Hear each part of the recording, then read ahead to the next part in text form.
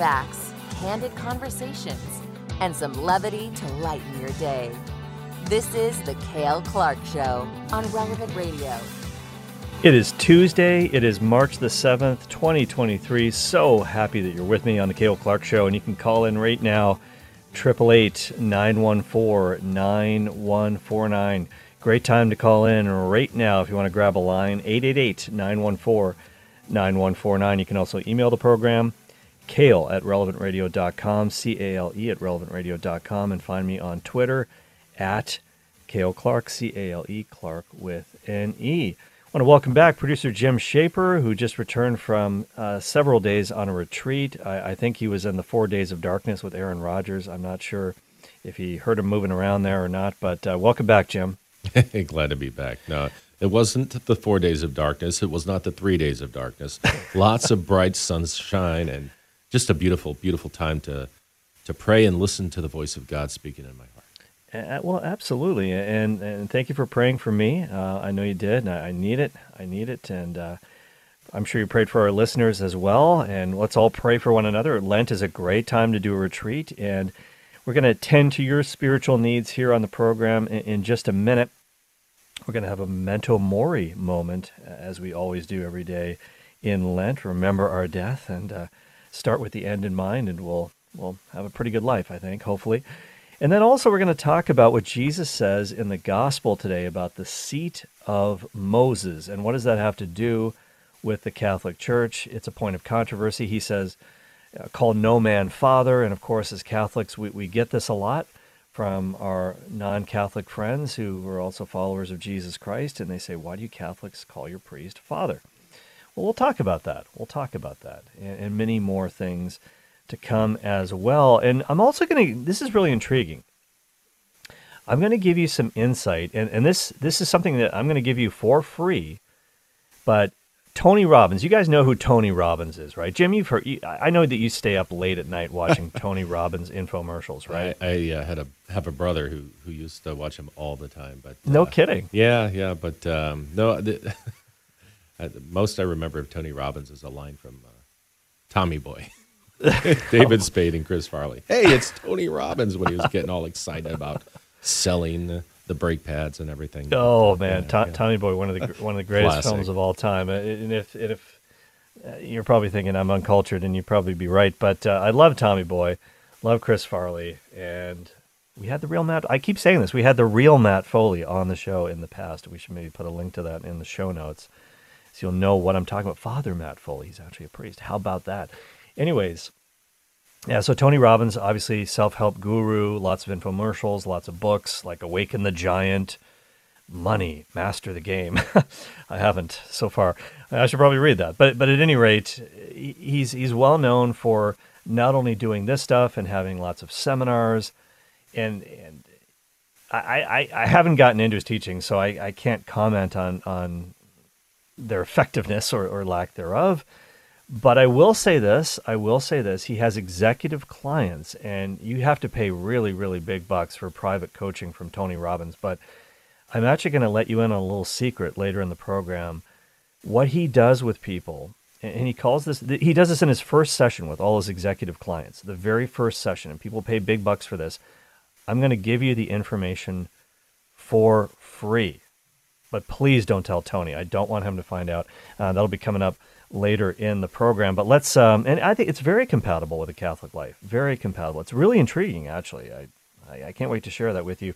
You're listening to The Cale Clark Show on Relevant Radio for free. Hey, I'm not even charging you for this. How about that? 888-914-9149. As one of my professors used to say, the gospel of Jesus Christ is free of charge. It's heresy that comes with a price. And how true that is. How true that is. Well, let's look at today's memento mori moment, if you will. And again, during Lent, we're going through this really cool devotional by Sister Teresa Aletheia Noble, one of the daughters of St. Paul. It's called Remember Your Death, Memento Mori in Latin. Call yourself a Latin scholar now that you know that.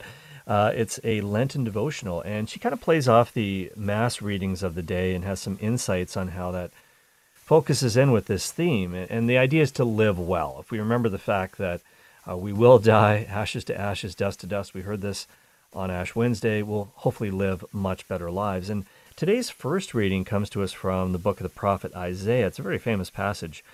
And here's an excerpt from it. It's from Isaiah chapter 1. Come now, let us set things right, says the Lord. Though your sins be like scarlet, they may become white as snow. Though they be red like crimson, they may become white as wool. If you are willing and obey, you shall eat the good things of the land. But if you refuse and resist, you shall be eaten by the sword, for the mouth of the Lord has spoken. All right, so that famous passage, your sins are like scarlet, but they shall become white as snow. They could, if you let God do his work. And here's what Sister Teresa says. She says, God almost sounds here like an exasperated parent. Come now, let us set things right. Come on, get it together. And she says, really, probably Isaiah was wanting to desperately communicate how God desires us to have the graces that we need for our souls to become pure. He really wants that. He wants it for us. That's his dream for us, sanctity, to become saints. But we need to cooperate with this. And she says, cooperation begins with this plea. Help me to do what I don't want to do. Help me to want to do what I don't want to do. So in case you didn't get that, I'm going to say that again. Help me to do what I don't want to do, and help me to want to do what I don't want to do. It's a little bit like what St. Paul said in one of his letters when he said, man, what a wretched guy I am. And he wasn't that bad. Of course, he was one of the greatest saints of all time. But he says, the evil that I don't want to do, I find myself doing that. This is concupiscence. Even after baptism, we have to fight against the tendency towards sin. It's the after effects of original sin. And so we got to deal with this, even post-baptism. And it also kind of reminds me, we talked about the Transfiguration yesterday and how after the Transfiguration, they have this mountaintop experience, and Jesus and Peter and James and John, they come down from the mountain and they're back in the valley of despair, if you will, the valley of human sinfulness, the valley of trouble. This is our life in this world. And they immediately meet this dad and his son who has a demon. The demon keeps throwing this kid into the fire and the water and all this stuff. And the father says, I believe, Lord, help my unbelief. And it sounds an awful lot like that too. Help my unbelief. Help me to do what I don't want to do. Who's going to, like St. Paul says, who's going to rescue me from this body of death? And then he says, thanks be to God. Christ Jesus our Lord will do this. He will help me. He will help me. And so this idea that God does want to save us. He wills our salvation. And he wants us to partner with him because he hasn't taken away our human freedom. And really sin is the monument to human freedom. Hell is the monument to human freedom. C.S. Lewis said that hell, the door is locked from the inside. People who are there, truly, at the end of the day, they want to be there because they don't want God. They don't want to turn their lives over to him. They want to kind of do things their way, my way. Frank Sinatra, that's the song, the soundtrack, like the muzak, if you will, that you will hear. Hopefully you will not hear, and hopefully I will not hear, but that's what's playing 24/7 in the underworld.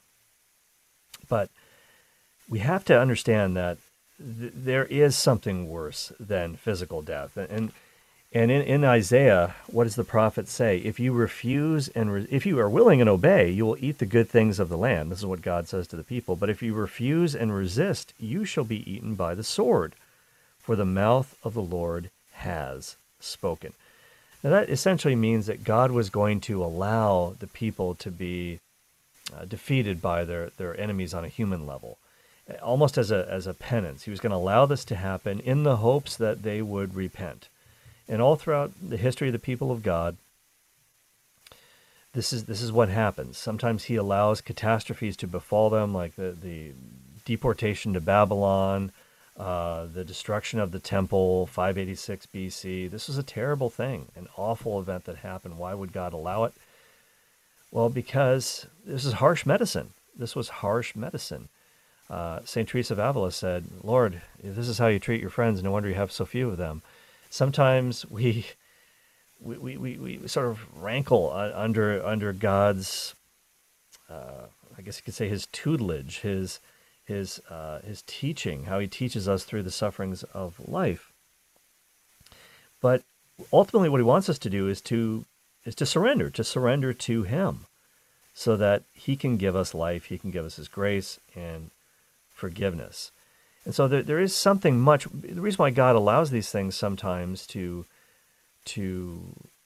befall us when he has a hard time getting our attention is so that we don't suffer something much worse.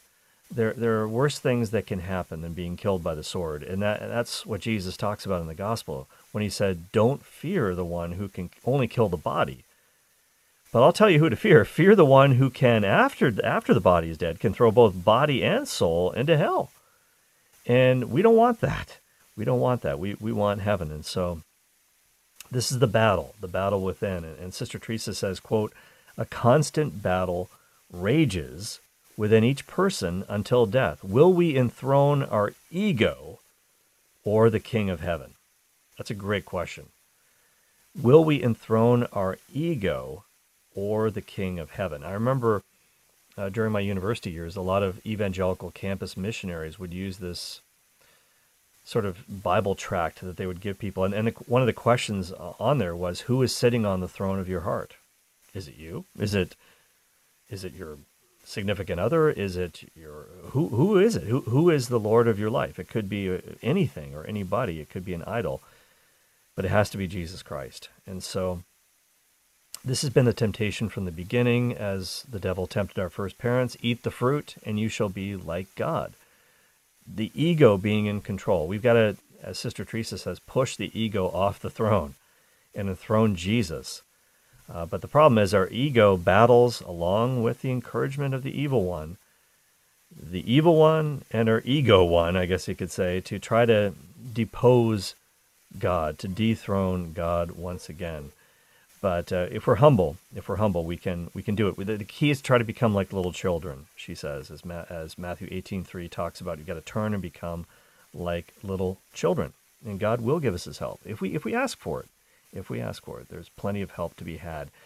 So she kind of closes this one with a little quote from the Little Flower, Saint Therese of Lisieux. And this is one of the letters that she wrote to her sister Celine. Not Celine Dion, but her sister Celine, who was also spoke French, but lived a long time before that. So anyways, this is what Saint Therese said, and this is really a great image. She said, quote, "Think of a beautiful peach with its delicate tint of rose, with its flavor so sweet that no human skill could invent such nectar."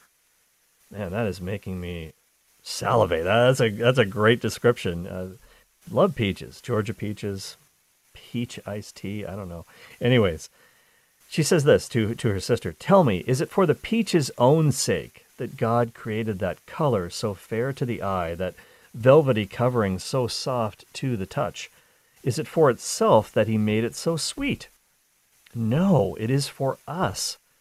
The only thing that is all its own," and she's talking about the peach now, "the only thing that completely belongs to it and is essential to its being is the peach pit. It possesses nothing beyond." So the peach pit only exists for the sake of the peach, but the rest of the peach is for us. It's for the human person. Remember 90210? They hung out in this diner called the Peach Pit. Anyways, so she goes on to say, "Thus it also pleases Jesus to lavish his gifts on certain souls in order to draw still more to himself." Okay, I'm going to stop right there. That's an interesting insight from the Little Flower, Saint Therese. That it pleases Jesus to lavish his gifts on certain souls in order to draw still more to himself. G.K. Chesterton, who converted to Catholicism very famously, I think it was Chesterton who said this. And if I'm not attributing the quote to the right person, please call in and disabuse me of this notion. 888-914-9149's Cale Clark Show on Relevant Radio. 888-914-9149. But I think it was G.K. Chesterton who said something to the effect of, one of the reasons why he turned to God, started looking for God, is because he had no one to thank for all his many blessings. And that's intriguing, because there is a certain type of soul who is very much drawn to God through the blessings of God. And whether it's the natural blessings like a peach, as St. Therese described, or just the blessings of the beauty of creation, life in general. There's so many things in life, as Louis Armstrong sang about. It's so true. And sometimes that beauty, and these are the transcendentals, we talked about this a little bit yesterday, truth, goodness, and beauty. The great blessings that we have make us seek the one who gave us these gifts. But now for other people, when they receive these gifts from God, it has the opposite effect. They think somehow they've done it themselves, and they forget about God in the midst of their pleasures. And that's the other danger. That's the other danger. And there's a great proverb that says, "Lord, give me neither poverty nor riches, because if I'm poor, I might be tempted to steal and thus bring disgrace upon your name. But if I'm too, if I have too many great riches, then I might be tempted to forget about you, or to think that somehow I did this on my own strength, my own power, and that also is not a good thing." So it's kind of a middle way, if you will. But also, sometimes with certain souls, God gives them a different kind of gift, and it's not necessarily the gift of these kinds of blessings, but a different kind of blessing that doesn't seem like a blessing at the time. And this is the gift of hardship. Hardship can be a blessing if it turns the soul to God. And St. Josemaria used to talk about the blessing of slander, the blessing of prison, the blessing of misunderstandings, the blessing of difficulties, the blessing of sickness. They don't certainly seem like blessings, but it's a chance for us to embrace the sweetness of the cross. And so, anyways, let's just finish this quote from Sister Therese, St. Therese. She says, quote, "In his mercy, he humbles them inwardly and gently compels them to recognize their nothingness and his almighty power." Now, this sentiment of humility is like a kernel of grace which God hastens to develop against that blessed day when, clothed with an imperishable beauty, they will be placed without danger on the banquet table of paradise. She says, "I am not always faithful, but I never lose courage. I leave myself in the arms of our Lord. He teaches me to draw profit from everything, from the good and the bad that he finds in me. He teaches me to invest in the bank of love." So forget about the Bank of America. She says, invest in the bank of love, or rather, it is he, God, who invests for me, without telling me how he does it, that it is his affair, not mine. I have but to surrender myself entirely to him, to do so without reserve, without even the satisfaction of knowing what it will bring to me. End of quote. So that's again from a letter of St. Therese of Lisieux to her sister Celine. That is an incredible insight as well. And there's no wonder that she's a doctor of the church, even though she died at the young age of 24. Incredible wisdom from the heavens beyond her years. Jesus says, lay up treasure for eternity. Lay up your treasures in heaven, because where your treasure is, your heart will be there also. So she says, basically, I'm investing, God is teaching me to invest in the bank of love. And actually, it's not really me. He's doing it for me. What does that mean? It means all these things that I wouldn't have chosen for myself, all these sufferings and hardships, and she had a lot of them, St. Therese. Illness especially, and she died again at 24, a wasting disease, but it is he who invests for me. He makes the decisions. This is the fund you're going to invest in for all of eternity. And he's not even going to tell me how he does it sometimes. It's his business, not mine. You just have to trust. Your job is to trust and surrender. Jesus, I trust in you, to give him everything, even without knowing what's going to happen. As she says, without even the satisfaction of knowing what it will bring to me. I don't even know what the fruits of this are going to be yet, but I simply trust him with it. So really good stuff once again. I encourage everybody to pick up this Lenten devotional, Memento Mori, by Sister Teresa.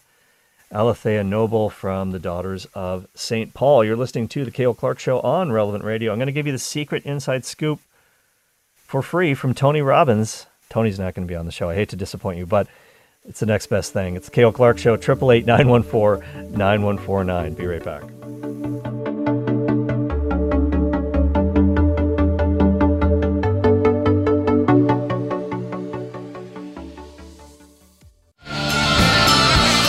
This is The Cale Clark Show, giving you the confidence you need to bring the faith into everyday life.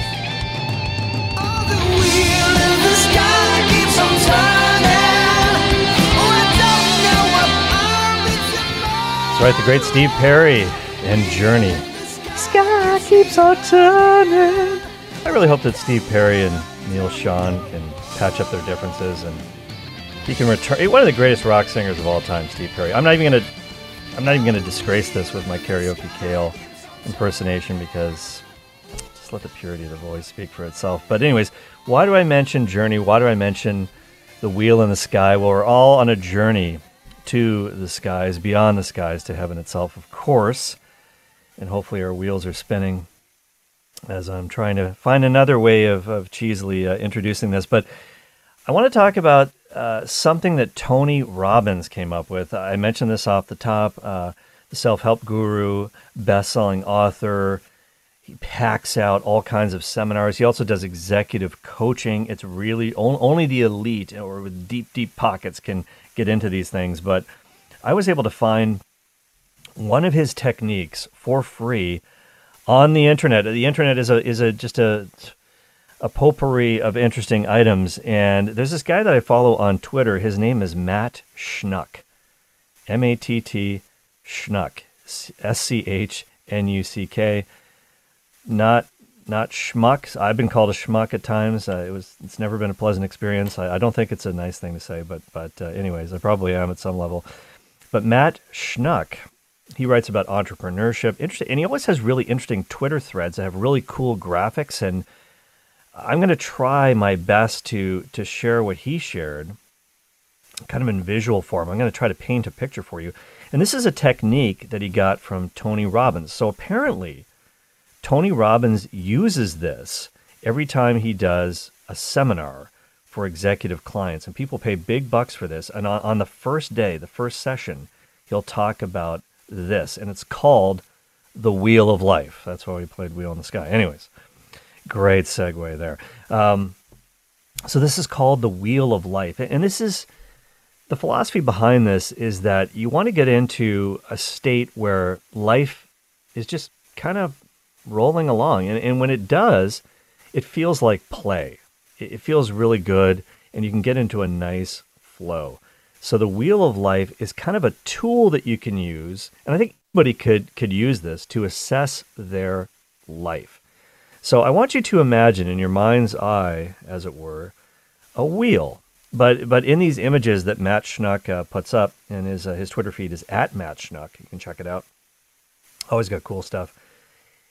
It kind of looks more like a pie than a wheel, but you get the point, where there are parts of the wheel, spokes of the wheel, but it also looks like a pie, like mom's apple pie. And this wheel of life can be split into various slices of the wheel. And here they are. I'm just going to list them here. Career, money, health, friends and family, significant other, personal growth, fun and recreation, and where you live. So there are 8 slices of the pie, or 8 parts to the wheel, as it were, the wheel of life. Career, money, health, friends and family, significant other, personal growth, fun and recreation, and where you live. Now, obviously, there's no part of the wheel to deal with spirituality, which I think is a major misstep, if you will, a major omission. But you can add that in to your own wheel. You can just make it have 9 slices. Or you could add something else in. And so this is the beauty of it and the brilliance of it. So what you can do, and this is a great thing to do with your spouse, especially, or you could do it with a friend, with someone else, if you're willing to share with them. But it works really, really well, I think, with one's spouse. Basically what you do is you go over the wheel of your life in all of these different areas, And you're going to ask yourself certain questions about these slices of the pie, these parts of the wheel. You can figure out where you want to make needed changes. So again, you can rename the parts of the pie, the slices of the pie, the parts of the wheel. You could, I don't know. And here's another thing you can do too. You can take, let's say the one for health. This is what Schnuck says. Okay, here's an example. Take the slice of the pie that says health, and you can in turn take that one slice and slice the slices, as it were. You can slice it, the health piece, into a bunch of different subcategories, such as nutrition, strength, flexibility, stress, sleep. So that's interesting, and that's a way to get even more slices in the pie, subcategories, different parts of the wheel. Anyways, you can make it as granular as you want. And so I hope you've got this image in your mind of slices of the pie or sections of a wheel. And here's another thing that you can do. So the center of the wheel, the hub, as it were, you can give that a 0 rating. And then the outer edge of the pie, the crust, as it were, or the where the rubber meets the road. I'm kind of using two different images here, the pie and the wheel, but it's really called the wheel of life. Call it the pie of life, whatever. But the outer edge, so if it's a wheel, it'd be where the tire is, where the rubber is. Or if it's a pie, it'd be the pie crust, the outer crust. That is a 10. So the center of the wheel is a 0. The outer edge is a 10. So if you're functioning at a perfect 10 in that section of your life, like let's say the health piece is really, really great. You're in the best shape of your life. You're in the prime of your life. You're eating great foods, not like the chicken Big Mac I had. That was great. That was great. I'll talk about that maybe later. That's what I have for dinner tonight. If your nutrition is great, if you're strong, you're flexible, you're low stress, you're sleeping a good 7-8 hours a night, you might actually give yourself a perfect 10 in the health segment of the wheel of life, and so you might shade in that slice all the way. Now, if you're not doing so great, let's say, for example, in the career slice or the career section of the wheel, things aren't going well. Things are not going well, and you might only want to give yourself a 5 out of 10. So what that looks like visually is a smaller slice. So it's a slice that starts in the middle, but it doesn't go all the way to the outer edge of the pie. Does that make sense? So it's a tiny slice. It still touches the middle, but it doesn't go all the way. So here's what you notice. When you go through all of these sections and shade them in from 0 to 10, let's say, you're going to have a wheel that is not round. Does that make sense? So you might give yourself a perfect 10 in nutrition or health. Where you live, you might really love the city where you live. You're really happy with your marriage. You might give those ones a 10. So the shading goes all the way out to the edge of the wheel. But then fun and recreation, you'll give yourself a 2. So that's a tiny little slice. Career, maybe 5 out of 10. It doesn't go all the way out to the outer edge. So you don't have a round wheel. And we all know that round wheels roll the best. Yeah, our caveman ancestors who went with the square wheels didn't get very far. So round wheels roll best. So what you want to do ideally is try to get every section of your life out to the outer edge. Try to have a 10 in every section. Is that really possible? I don't think it really is. I don't think you can be firing on all cylinders at all times. So what do you do? What does Matt Schnuck suggest that you do? He says take 2 areas to work on at a time. Do not try to renovate or recalibrate your entire life in one go, in a couple of weeks. It just simply isn't going to happen. It's going to take some time. So maybe you might want to focus on the career piece and maybe fun and recreation. What are you doing in your spare time? Do you have any hobbies? Whatever that may be, try to get those up to 10, turn those up to 10 as quickly as you can, and then maybe start working on some other slices of the pie or some other parts of the wheel. So ask yourself, what does a 9 out of 10 or a 10 out of 10 look like in each area of your life? Career, money, health, friends and family, significant other, personal growth, fun and recreation, where you live. Obviously, the spiritual piece you're going to want to throw in there. Your interior life, where are you at there? And so if you can figure out what a 10 in each area looks like to you. And it may not be the same as for someone else. I don't know, it depends what your needs are. Obviously, health, you want to optimize that as much as you possibly can. But for some people, I don't know what they're saying these days, how much money you need to retire. They used to say you need $1 million to retire because of inflation, yada, yada, yada. And then just a rule of thumb, take out 4% every year in retirement. And depending on how long you live, you'll probably be okay. But now they're saying, I'm hearing some people say, you actually need $2 million a year to retire, at least, because the cost of everything is going up, inflation is going up, wages aren't going up with inflation, things cost more. And here's a great way this is something, if you're on the younger side of things, you can ask this of your parents. This is, if you have parents who are kind of the boomer age, ask them this question. I asked my parents this question. It was really intriguing. Ask them, how much did you pay for your first house, and how much did you pay for your last car? And I guarantee you, depending on how old your parents are, if they're still living, they probably paid more for their latest car than they did for their first house. And that is inflation right there, folks. So how much do you need? I don't know, but there are people who don't need that much because they simply don't have a lot of wants. They need to cover the basics, but they don't really want to live in a gigantic home. They don't want to take 10 vacations a year. They're just content. So their needs are less. So you got to figure out what that is for you. So your wheel might not look completely round, but that's okay. That's okay. It's your wheel. And maybe it doesn't roll as fast as some others, but it's still good. So hopefully that this makes some sense. And so try to, whatever your 10 out of 10 looks like in each section of your life, try to get there. Look at it like a game. It's kind of fun. You can go over, it's a fun exercise you could do on a date night with your spouse. And try not to get distracted by the wheels that other people are driving. Right? Keeping up with the Joneses. Focus on yourself and focus on what you want to get out of life. And hopefully on the spiritual side of things, you want to become a canonized saint. That's the only goal worth shooting for. If your goal is just to get into heaven by the skin of your teeth, by the skin of your chinny chin chin, well, what happens if you miss? Don't do that. Try to be a great saint. Try to be a canonizable saint. And as C.S. Lewis says, if you shoot for heaven, you're going to get earth thrown in as a bonus. So do that. That's your first objective. Start from the inside out.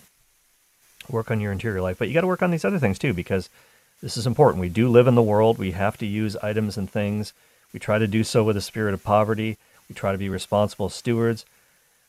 But ignoring these things is not the answer. Try to look at these different areas of life. And it really helps to have some sort of an accountability partner, whether it's your spouse, whether it's maybe your spiritual director or a good friend. It's kind of a good thing. And you can maybe do this exercise once a year or maybe twice a year. Lent might be a good time to do it as we're kind of taking stock, at least on the spiritual level. And it could be kind of a fun game, the Wheel of Life. So thanks very much to Matt Schnuck for posting that. That was really cool. So you just got access to a Tony Robbins session for free on the Cale Clark Show. How about that? Hopefully he's not listening. He might call me, but you can call me, 888-914-9149. It's Cale Clark Show on Relevant Radio, and we'll be back right after this message. Explaining the Catholic faith and how you can live it and share it too. It's Cale Clark on Relevant Radio. Hey, welcome back to the program. 888-914-9149 is the number to call if you want to react to any of the stuff that we talked about so far on the show. 888-914-9149. On the last segment, we talked about a little bit of information, a little exercise that Tony Robbins goes through with his executive clients. And they pay big bucks for this. It's called the Wheel of Life. Matt Schnuck kind of laid it out for us. And if you go on Twitter, if you follow me on Twitter, @Cale Clark is my handle, C-A-L-E, Clark with an E. I just actually reposted that for you, so you can check that out. It's really, really good. It's called the Wheel of Life. Fun exercise to do this Lent. All right, well, today's gospel reading came to us from the Gospel of Matthew, chapter 23, and it really deals with a lot of hot-button issues that we as Catholics face a lot of questions that we get about our faith, and inquiring minds want to know. Here's what it is. Jesus says to the crowds and to his disciples this, quote, "The scribes and the Pharisees have taken their seat on the chair of Moses. Therefore, do and observe all things whatsoever they tell you, but do not follow their example. For they preach, but they do not practice. They tie up heavy burdens hard to carry and lay them on people's shoulders, but they will not lift a finger to move them. All their works are performed to be seen. They widen their phylacteries and lengthen their tassels. They love places of honor at banquets, seats of honor in synagogues, greetings in marketplaces, and the salutation, Rabbi. As for you, do not be called Rabbi. You have but one teacher, and you are all brothers. Call no one on earth your father. You have but one Father in heaven. Do not be called Master. You have but one Master, the Christ. The greatest among you must be your servant. Whoever exalts himself will be humbled, but whoever humbles himself will be exalted. Famous passage there in the Gospel of Matthew, and a number of apologetic items that we should probably talk about here a little bit.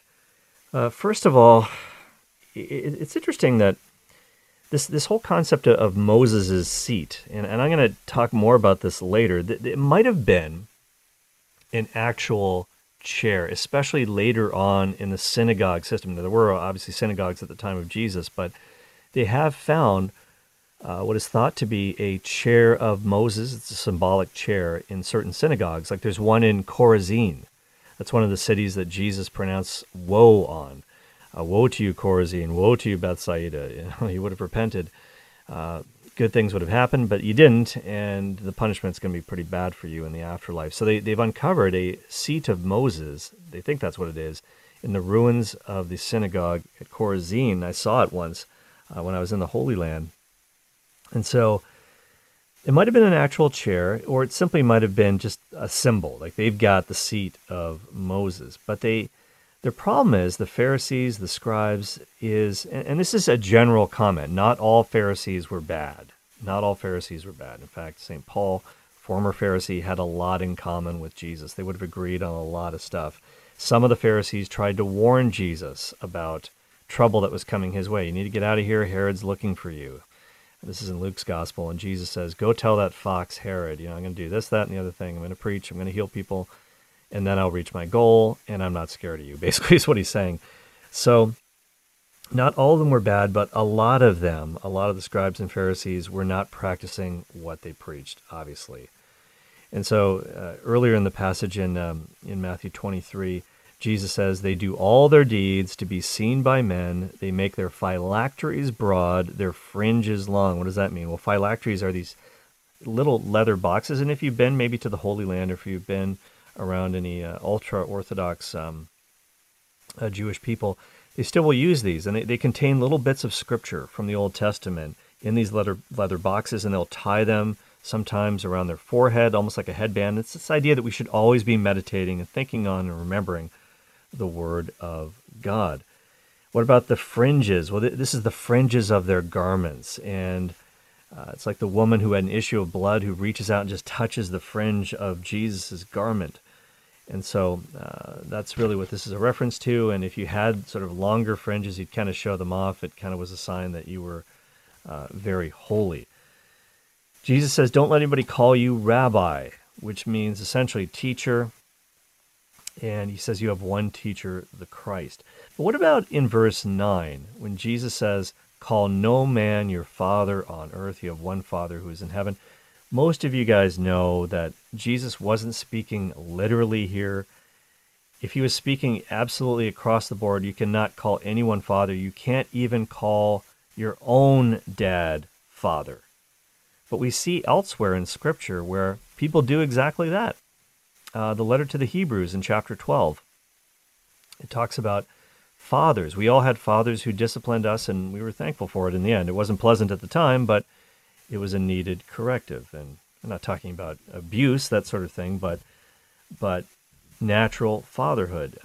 Stephen, when he is about to be stoned to death, the first Christian martyr, he talks about the fathers, and he addresses the religious leaders in the crowd as brothers and fathers. And so this does happen. St. Paul says, this is probably the best example, in 1 Corinthians chapter 4, verse 15, he says, I became your father in Christ Jesus through the gospel.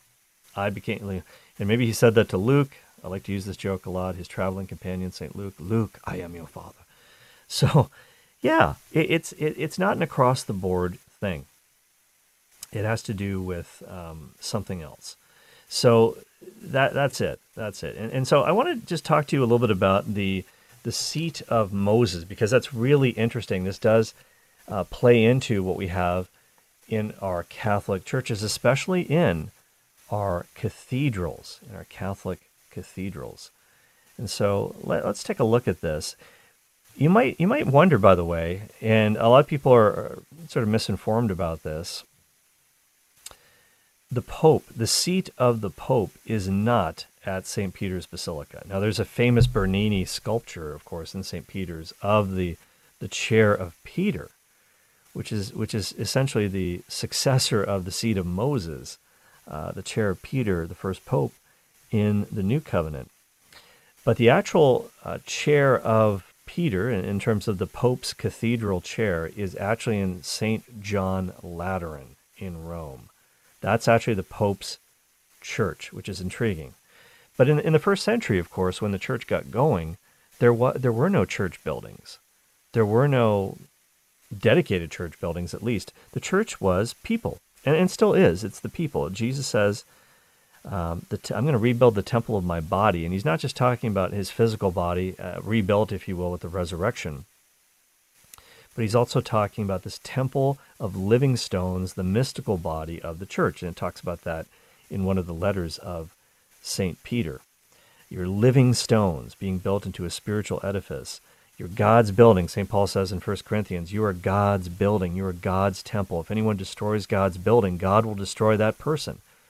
But the early church did not have dedicated meeting places in terms of actual dedicated churches to worship in. They worshiped in house churches.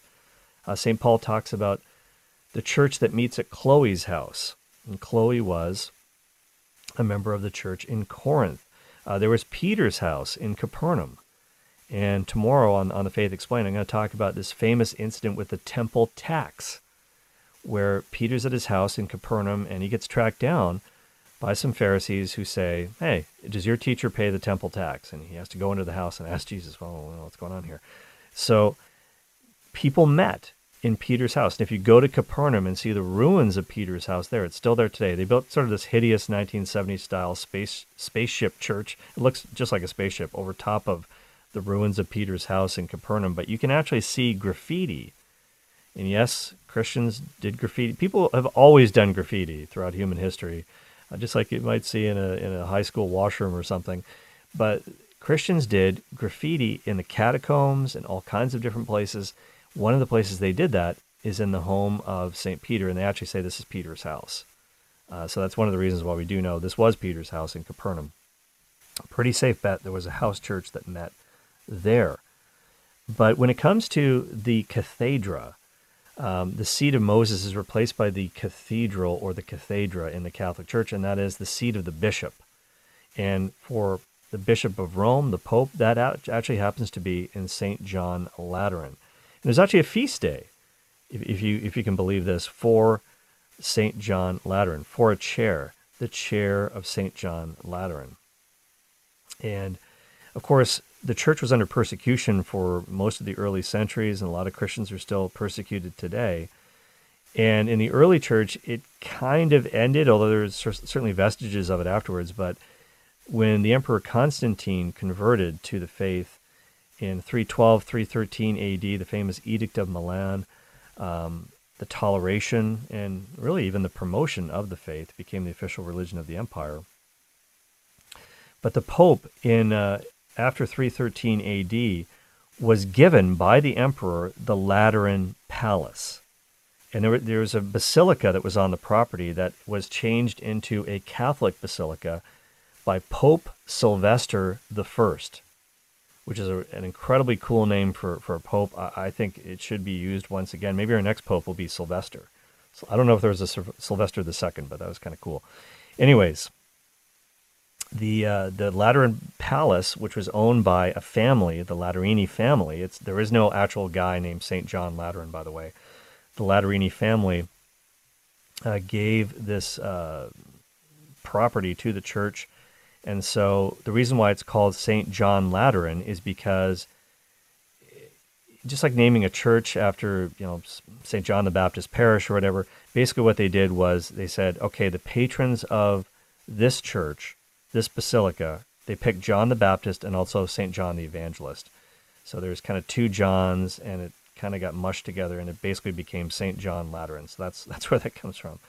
So this is really a new beginning in the life of the church, coming out of the catacombs, worshiping freely, and it was a great, great evangelical moment for the gospel. But essentially, that's where this comes from. The seat of Moses, this emblematic of teaching authority, becomes in the church the basilica, the home of the cathedra, the cathedral, the teaching chair, the office of the bishop, who is the master teacher, of course, in each diocese. So that's really interesting. That's really interesting. And you guys probably had questions about it, and hopefully that helped to answer those questions at some level. So yeah, we've been talking in the Faith Explained program about the book of Exodus and how that all got going, the priesthood of the Old Covenant. We're going to talk more about that tomorrow. We're going to talk about the priests and what they actually did for the people. We talked about how they got their vestments. It's really cool, the vestments of the high priest in the Old Covenant. It's a lot of stuff that's very relatable to the Catholic priesthood, the ordination of the Old Covenant priests, the ordination of Catholic priests. We're going to talk tomorrow about the temple tax, how every young man had to be counted in ancient Israel, and they found over 600,000 young men over the age of 20, and they all had to pay, everybody had to pay a half shekel tax, an offering, if you will, for the tabernacle. And this is what's really picked up on in the New Testament when Jesus and Peter have to pay the temple tax. Well, they didn't really have to pay it, but they did anyways. It was kind of cool how they found the coin to pay it. Well, Jesus kind of set up a miracle. I wish miraculously we could pay our taxes that easily, but we do have to pay our taxes. We have to be good citizens. St. Paul says, give taxes to whom taxes are due, revenue to whom revenue is due, respect to whom respect is due. We've got to be good citizens. And the better we can be as citizens of the kingdom of heaven, the better citizens will be on earth as well. And so, hey, citizens of Relevant Radio Land, thank you for joining me today on the Cale Clark Show. It has been great. It's been great to have producer Jim back. Welcome back. Patrick Alog took your phone calls today. And stay tuned. Got lots of awesome programming coming up all day, all night, 24/7, 365 on Relevant Radio, and also relevantradio.com, the app. Make sure you download it. There's lots of cool features that you can't get anywhere else. If you're getting your podcasts, the shows in podcast form. Be back tomorrow.